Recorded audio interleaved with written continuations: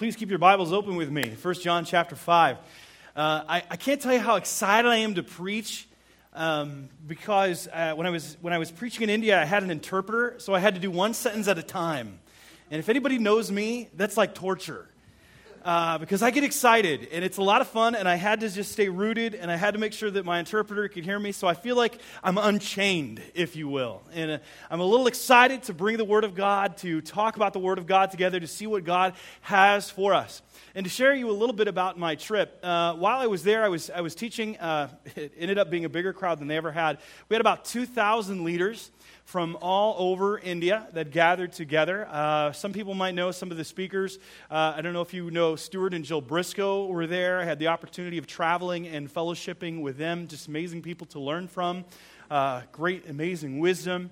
I also got to spend some time with T.V. Thomas. T.V. Thomas is an international renowned evangelist, and just got to learn from some of these great speakers and to share life with them, to fellowship together.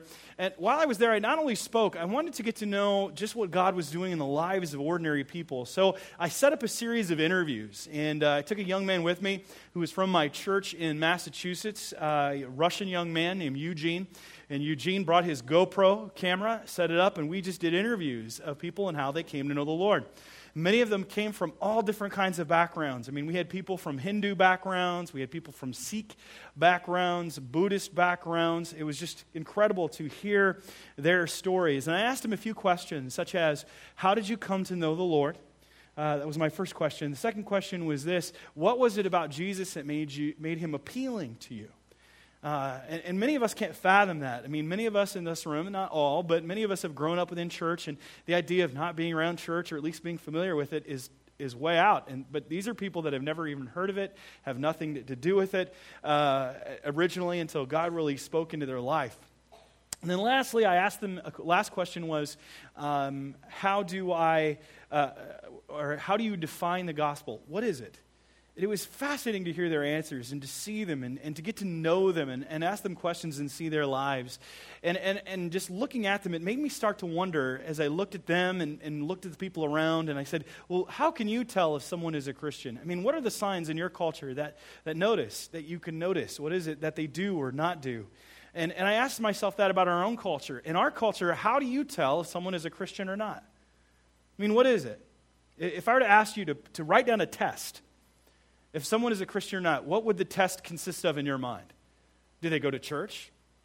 Maybe how they dress? Maybe do they read the Bible? Maybe, I mean, what are the criteria that you would put in your mind of whether or not someone was a Christian? And I'm not saying if they say they're a Christian or not, because in our world today, a lot of people say that. They say that they're a Christian, but the reality is that they're not, because their life doesn't reflect that proclamation or that label. And I think in our day, in our era, there was a very similar, I mean, we have that understanding now of we understand that there are people that say they're Christians and they're really not. And it happened in John's day too. John, when he wrote this wonderful, wonderful book, he was writing to a group of people who were confused because there were people that were coming in saying they were followers of Jesus, but whose lives and whose teachings contradicted what it meant to be a true follower of Jesus. So he's writing to this church. He wants to assure them of what the signs of salvation look like. Here's what salvation looks like. Here are the signs that you need to look for. Here is the test that you need to put out and shows whether or not someone is a Christian. And many of them were even doubting, am I a Christian or am I not? And he says, I write these things to you who believe in the name of the Son of God so that you might know. I want you to know beyond a shadow of a doubt if you're a Christian or not. But I also want you to know and show clearly if you think you're a Christian but you're really not, you need to know that because you're in the danger zone. Because there are many people, just as Jesus said, who will say to me on that day, Lord, Lord, did we not do this? Did we not do that? And he says, behold, I never knew you. So they might have had the miracles, but they didn't have the Messiah. They had missed the message.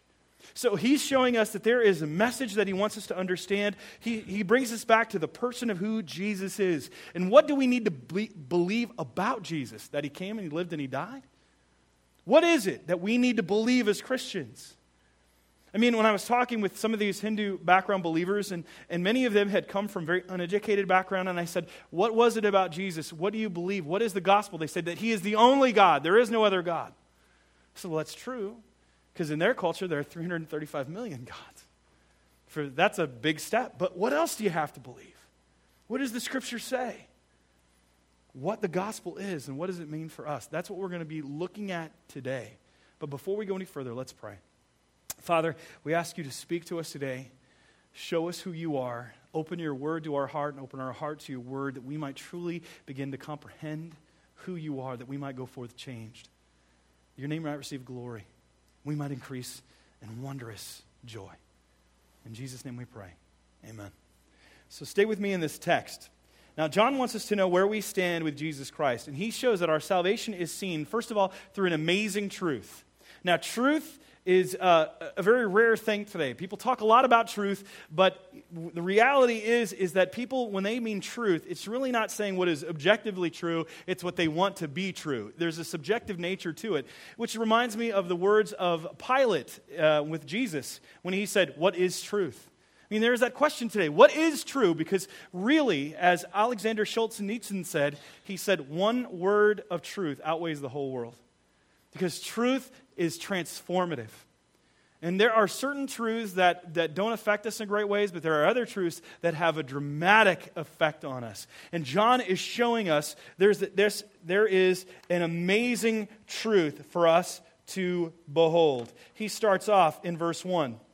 Everyone who believes that Jesus is the Christ has been born of God. He says the first step in this truth, and I want you to understand, is this: that this truth can only be seen through the new birth we experience. The new birth we experience. It all comes back to that. If you want to know who is a Christian and who is not, you have to be born again, which literally means born from above.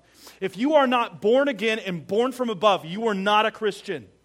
You cannot be a Christian because your parents were, or that was the culture you were raised in. You cannot be a Christian just because you attend church or because you click your Facebook profile or you throw out verses for everyone to see on Instagram. That does not make you a Christian. It is not your dress. It is not what laws you follow. It is not the sacrifices that you do or do not do. It's not about giving money to God. These do not make you a Christian. They are signs or results of your salvation. The only way that you can truly be a Christian is to be born from above. You are regenerated. You are made new. You become a new creation, a new creature. And it's a birth that we experience. That's what Jesus told us, is that no one can see the kingdom of God unless he has been born again. And that's what John is saying. Everyone who believes that Jesus is the Christ has been born of God. And everyone who loves the Father loves whoever has been born of him. Now, what do you believe? Jesus is the Christ. The word Christ means the anointed one. And he is the anointed one of God, the Savior of the world. He is different than any other person who has ever lived. When I was in India, I'm speaking to the audience, very large audience, and I had to talk about gurus.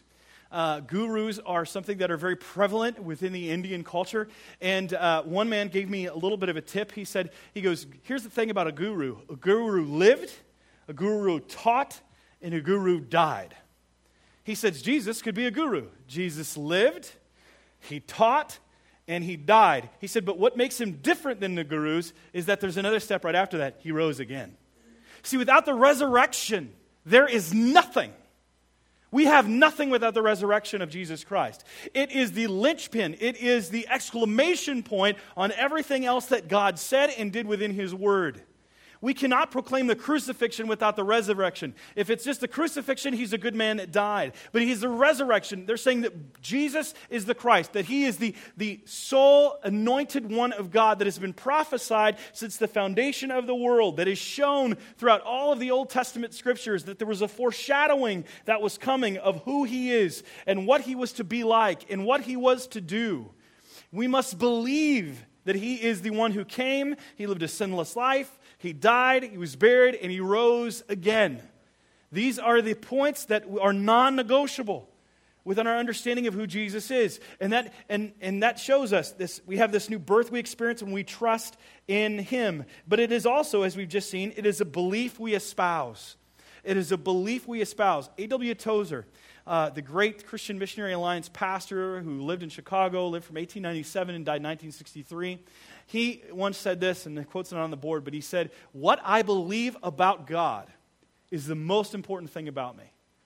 What I believe about God is the most important thing about me. It's not what you believe about anything else. You can have all your political opinions. You can have all of the different viewpoints of who the best sports team is, or who's better, the Chicago Cubs or that other team.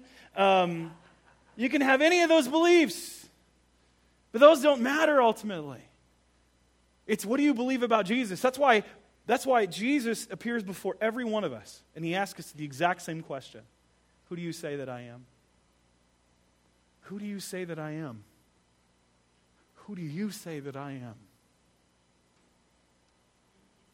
Who do you say that He is? I mean, ultimately, you can't talk about what your parents believed.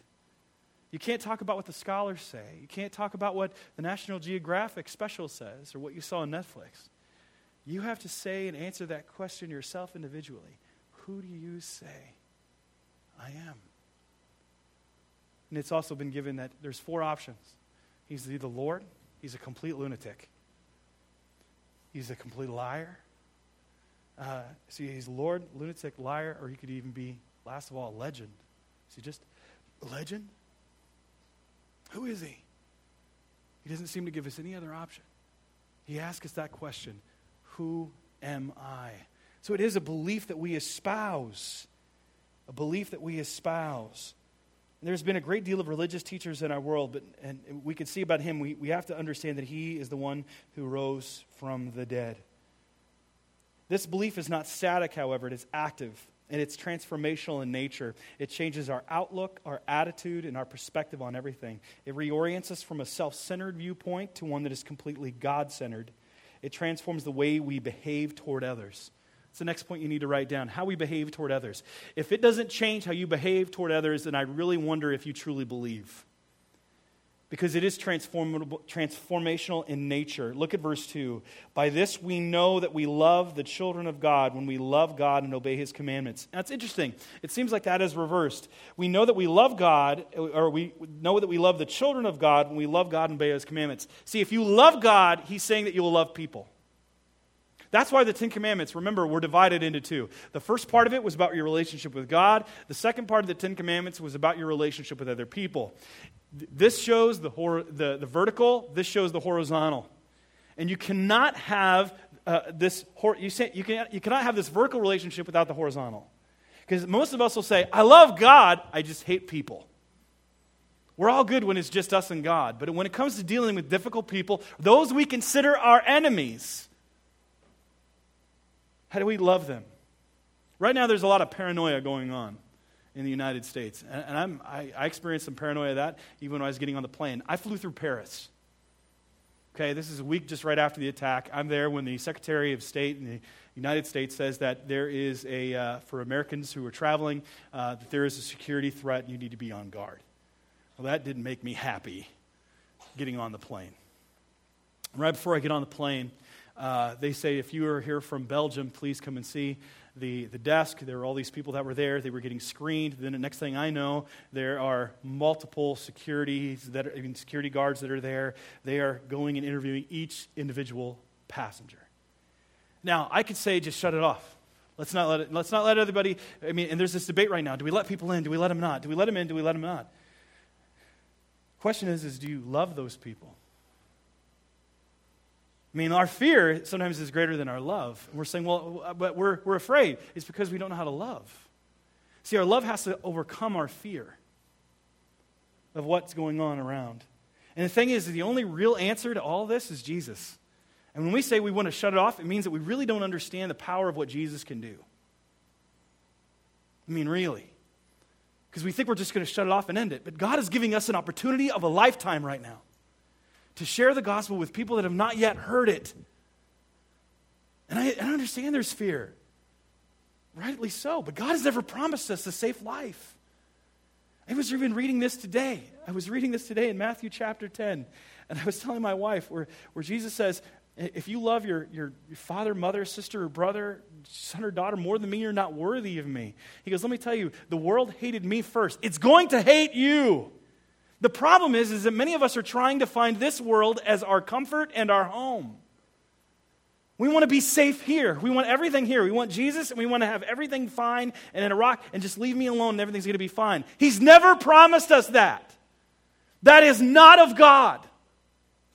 God calls us to something bigger and greater. This world is not our home. And I say that in full knowledge of my own children, that I want to keep safe and away from such danger. But God has called me to something more, not an insular faith. He's called me to go out, even at the risk of losing my own life. I mean, Jesus talks about this, and being brought before the authorities, and he says, many will lose their life because of me. And he who seeks to lose his life will gain it. And then one who seeks to hide it, he's not going to gain it if you hold on to it. He has given you his son not for you to hold on to so you'll keep it hidden, but to let it out. That's what he's called us to. He has not promised us an easy life. He's called us to go, even when it's not safe. He's never promised us a VeggieTale Christianity. It's not just and it's how we behave toward others. That's how we have to show. Can we love them? How do we love them? And how do we see? It says here, by this we know that we love the children of God when we love God, but we also obey his commandments. That is another sign of it. Are you obeying his commands? I'm amazed at how fast and loose we play with God's word anymore. We obey as long as it is convenient. As soon as it becomes costly and difficult, we don't obey anymore. I'm seeing this in marriages, where people are like, for better, for worse, for richer, for poor, until death does us part. Scratch that. As long as you continue to love me and I get my needs met. I was talking with the Briscoes. Now again, these are people that, he is 85 years old. She is 80. He started his ministry, interestingly enough, during post-World War II, when after the Germans lost, that they had the Hitler Youth, that they were actually trying to reach and help, that many of the British brought in these Hitler Youth into their homes, which it was like a force upon them. They weren't happy about it. But he was reaching out to these Hitler Youth and sharing Christ with them. And I was talking to them as a couple, and I said, in all your years, I mean, you've had amazing ministry. I mean, you took a church of 400, transformed it into a church of 7,000. It's the largest church in all of Wisconsin. I mean, you've traveled all over the world. I mean, Jill didn't start in her ministry until she was in her 40s, and she is now a 2 million mile flyer. This is a couple that are only in the United States 8 weeks a year. They're going into countries all over the world at 85 and 80. Incredible ministry. And I was talking with Jill, and I asked her a question. I was like, well, what are all the things that you've learned and talked about? And we started talking about marriage. And she goes, Stuart and I have done a lot of marriage counseling over the years. And she goes, we have the same advice for every one of them. And I said, really? And I'm like, what? Like, ready to write it down. And she goes, grow up. I was like, oh. She's like, it's not, she goes, we have these people that think it's all about them. They're so selfish. And she goes, it's not about getting all your needs met all the time. It's sacrificing oneself. That's what we're to do. Now see, when we're to obey his commandments in all things, which means, by the way, and I'm going to hit this one in our culture, whatever is pure, whatever is praiseworthy, what are you watching online or on TV? What are you watching? What are you putting in front of your face? Is it pure? Is it praiseworthy? And then we excuse it because you know why? We become addicted to it. We don't know how to survive without it. And so we find ways that it's not that bad. And the idea of shutting it off because we become addicted is terrifying. I mean, I was listening to another kid, and this kid goes, I don't know how my parents lived without the internet. We survived. And you can too. You've got to learn to be a good steward. Are you picking up your phone right in the morning and just going right to what the world says? In social media, it says that, every 30 minutes a person is checking their Facebook. Every 30 minutes. It's like we don't know how. We have to pull back. And it means following what the Word of God says, being God-centered, not so self-centered. How are we behaving toward others? Are we growing in holiness? I mean, are we obeying His commands? Are we fighting sin? Do we seek to grow in His Word? Are you fighting your flesh? Are you finding excuses to indulge it? Are you drowning your sorrows in food, drink, drugs, sex, entertainment, or power? I mean, are you obeying your commands, God's commands at work? Are you a good worker? Do you lie to your boss? Are you cheating your boss? Are you a good student? Are you cheating on your studies? Do you lie? Are you stealing? Are you obeying God's commands? Are you seeking to be holy? Or do you want to grow in holiness? Are you seeking to become more like Jesus? Are you pursuing righteousness? Are you pursuing holiness? Do you seek to help others? These are all the commands are pointing us to these things. See, we have to remember that we are in a battle, but it's one that we who are true Christians will overcome. See, this amazing truth can also be seen through the battle we overcome. We've talked about the birth we experience, the belief we espouse, how we behave toward others, but there is a battle that we will overcome. Look at verse 4.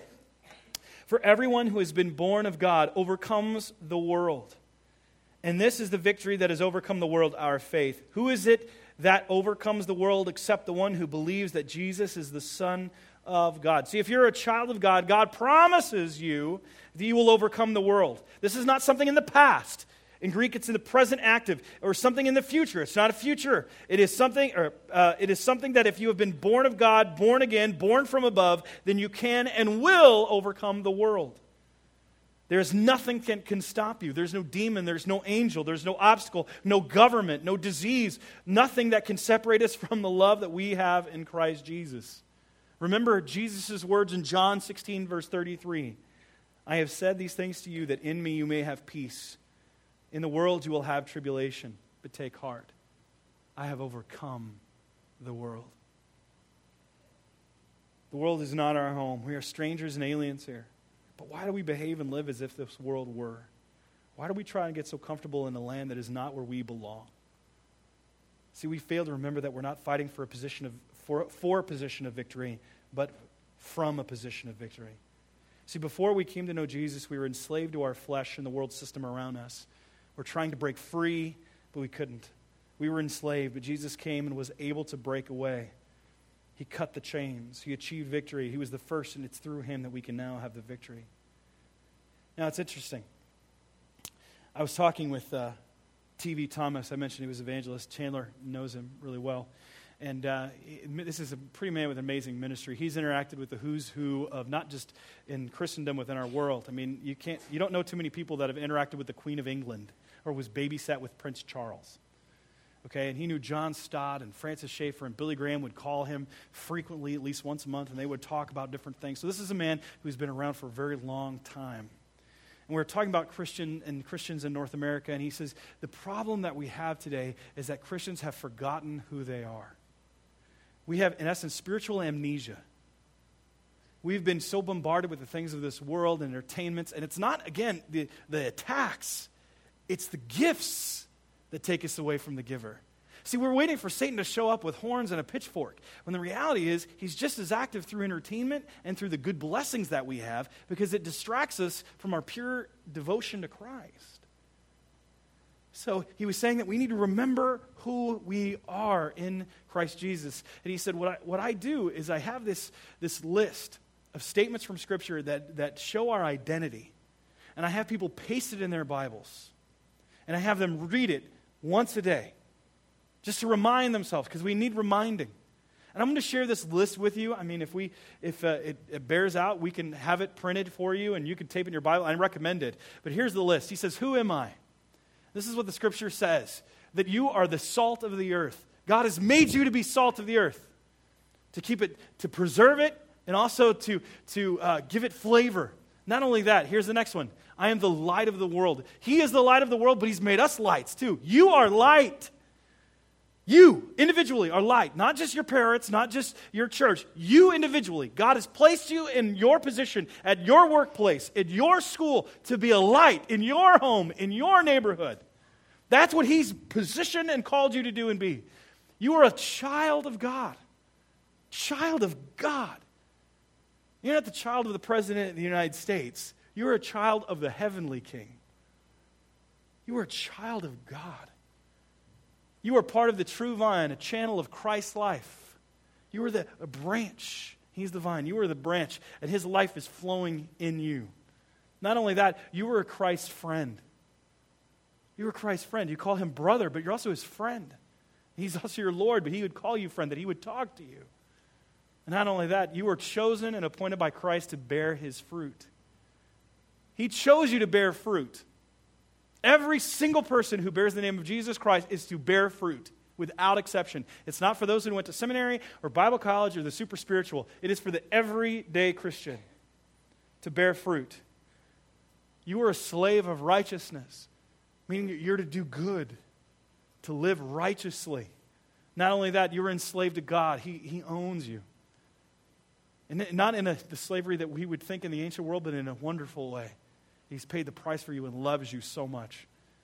That you are a son of God. God is spiritually your father. You can even call him Father. That you can address him, that type of intimacy. That's why Jesus, when he called God Father, he called him Abba. It was the term of endearment, closeness, of intimacy. Not a formal father, but like dad. There's a closeness and an intimacy that God allows us to have. Even though he is so holy and so righteous and so far away from us, he invites us to come near. Not in any righteousness of our own, for we have none, but entirely through Jesus Christ that we are accepted.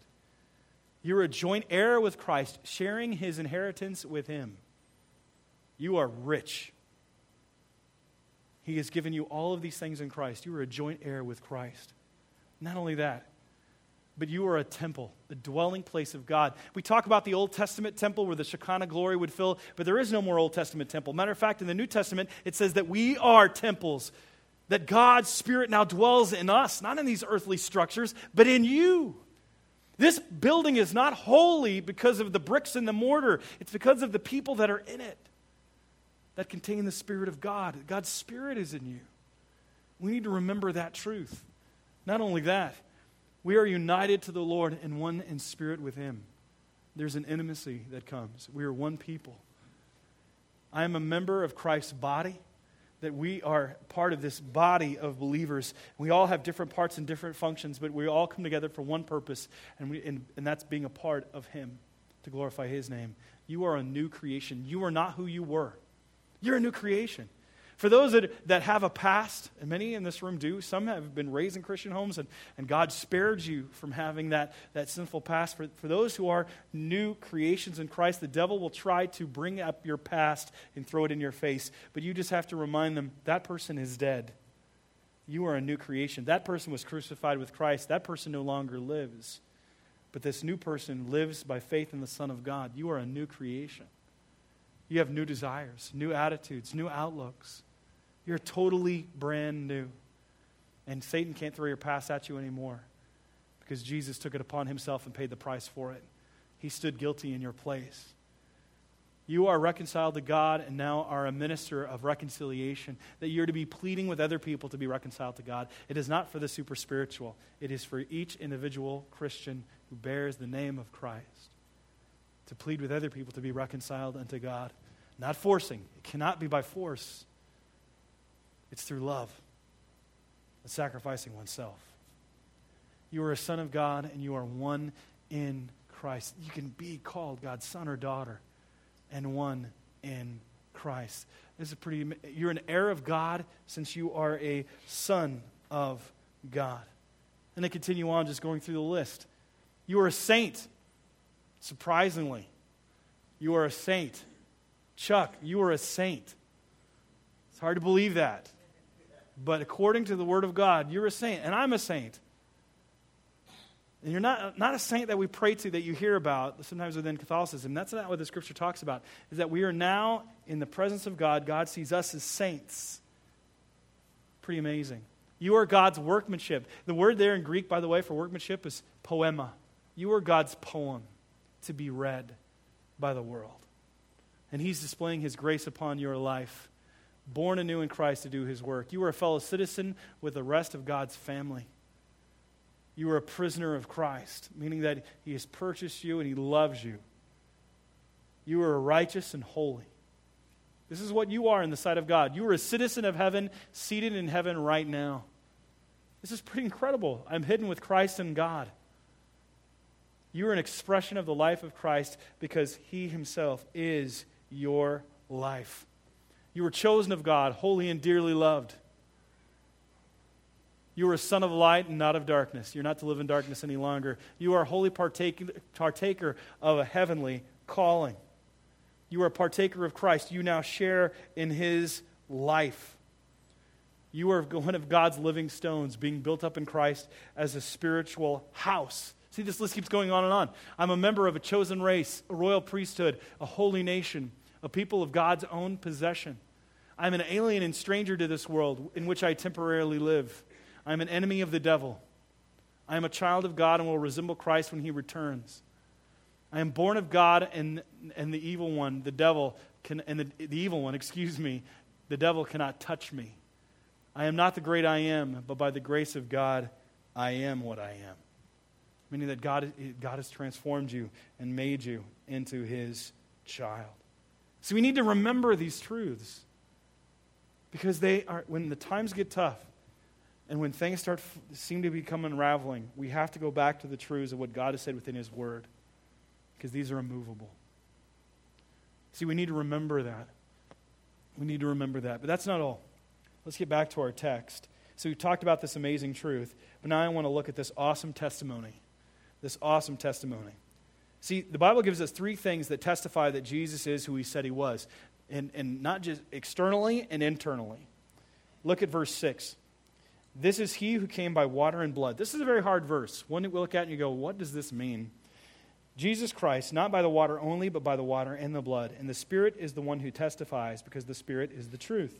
For there are three that testify, the Spirit and the water and the blood, and these three agree. Now the first thing that testifies is the water.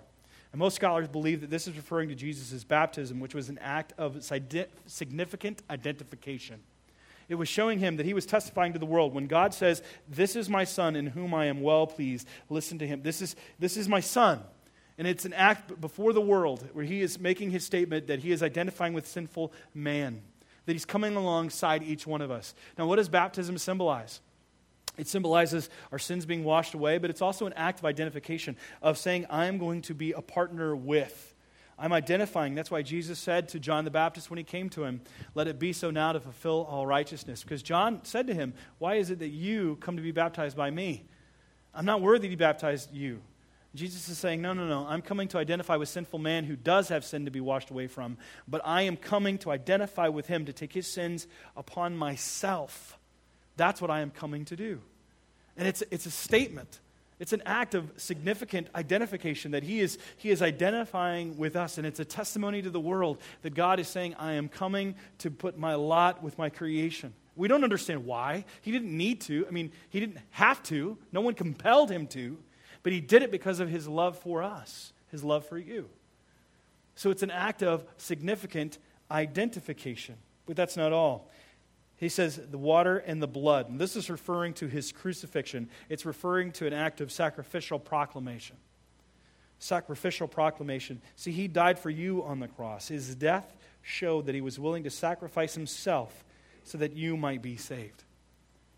That he on the cross was crucifying the world unto himself, that he was taking all of your sins, every single sin you have ever done, upon himself in one glorious, wonderful, awful, awe-inspiring moment. That he became sin in that moment. That's what 2 Corinthians 5 says. God made him who knew no sin to be sin, so that in him we might become the righteousness of God. So that you could become the righteousness of God. Do you realize that?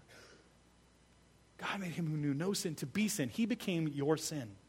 He became my sin at that moment in time. It's an act of sacrificial proclamation.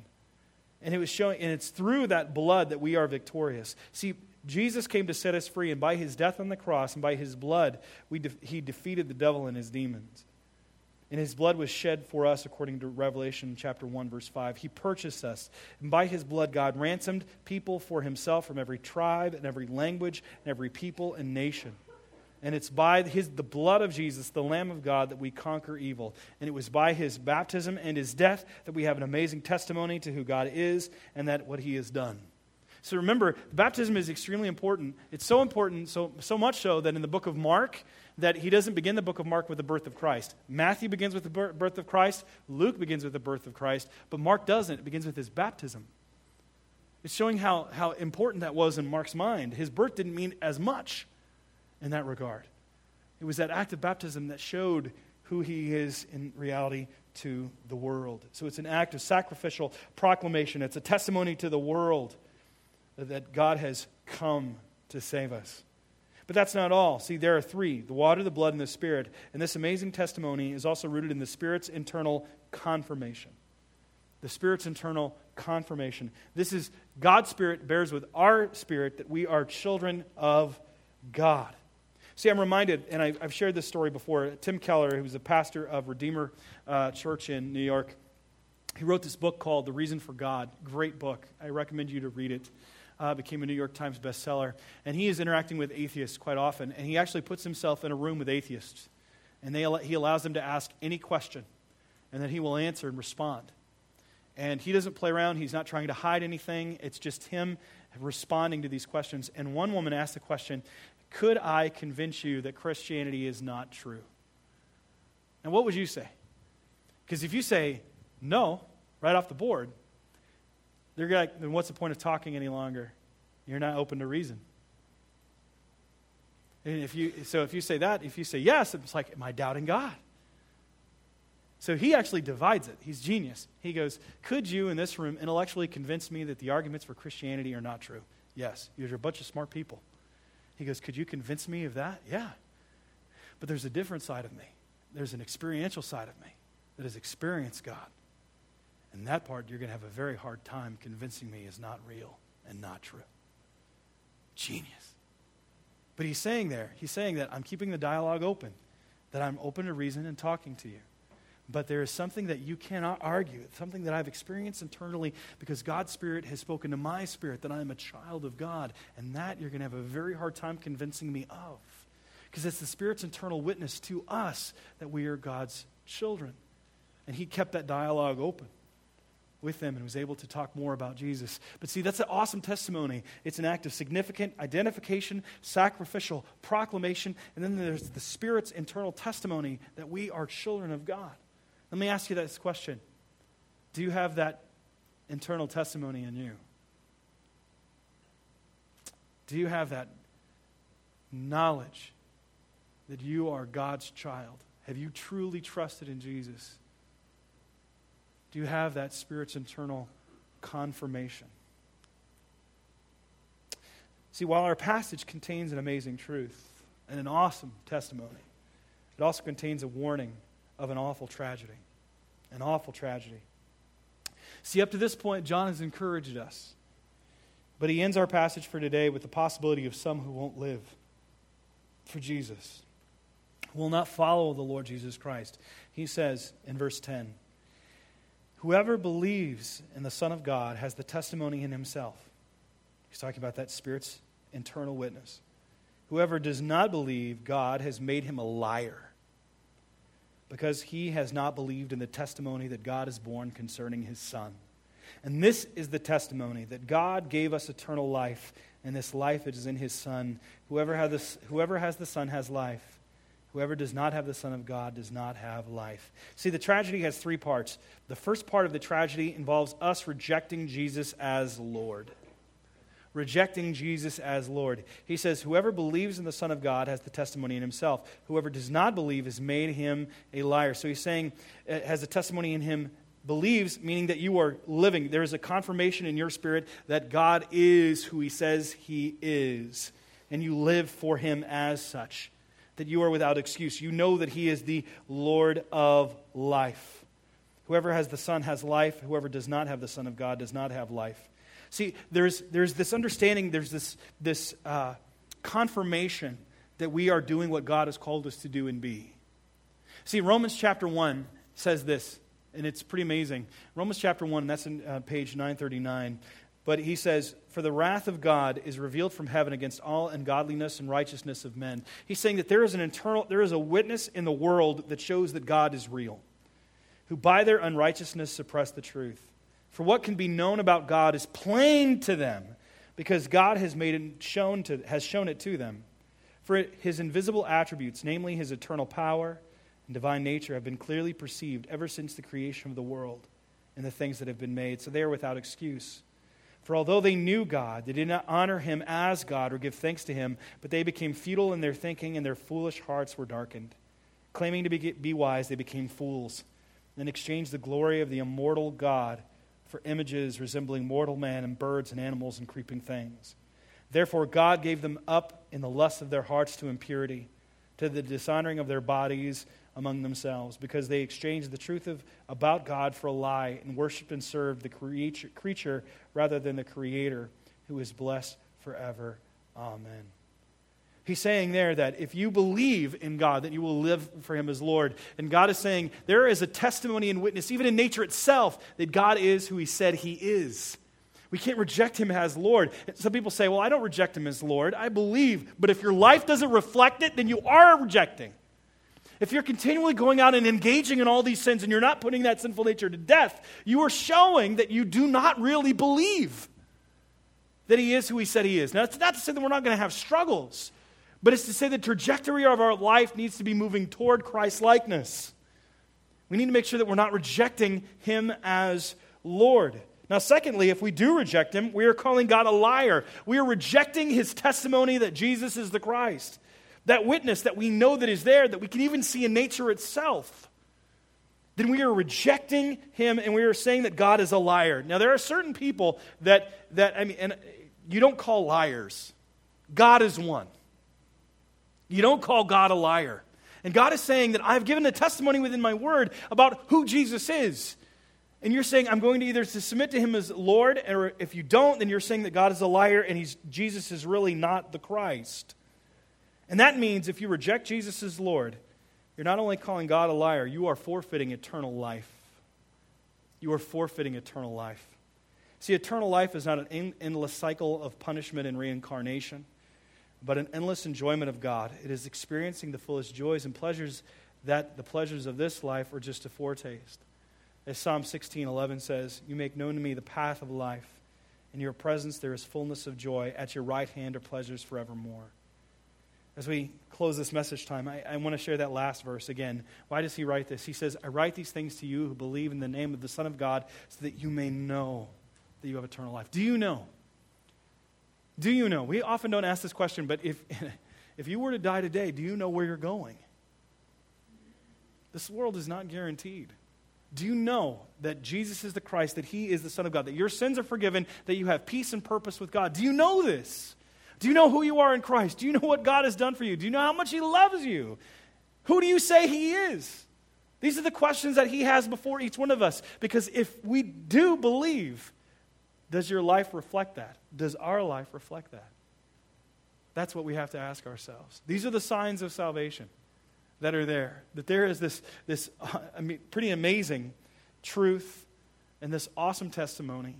But then you have this awful tragedy. We have to see these signs in our life, that Jesus is the Lord of our life, that we truly believe in who he is and what he has done for each one of us. Do you believe that he died on the cross for your sins? That he paid the price for you? If so, then you have a life in him, and now you are to be joyous. And remember this truth. Don't suffer the identity crisis. Let's reflect back and remember that truth of who he is, so that God might receive great glory through our life, that we might increase in joy, knowing that we are becoming and are what he has made us to be and do.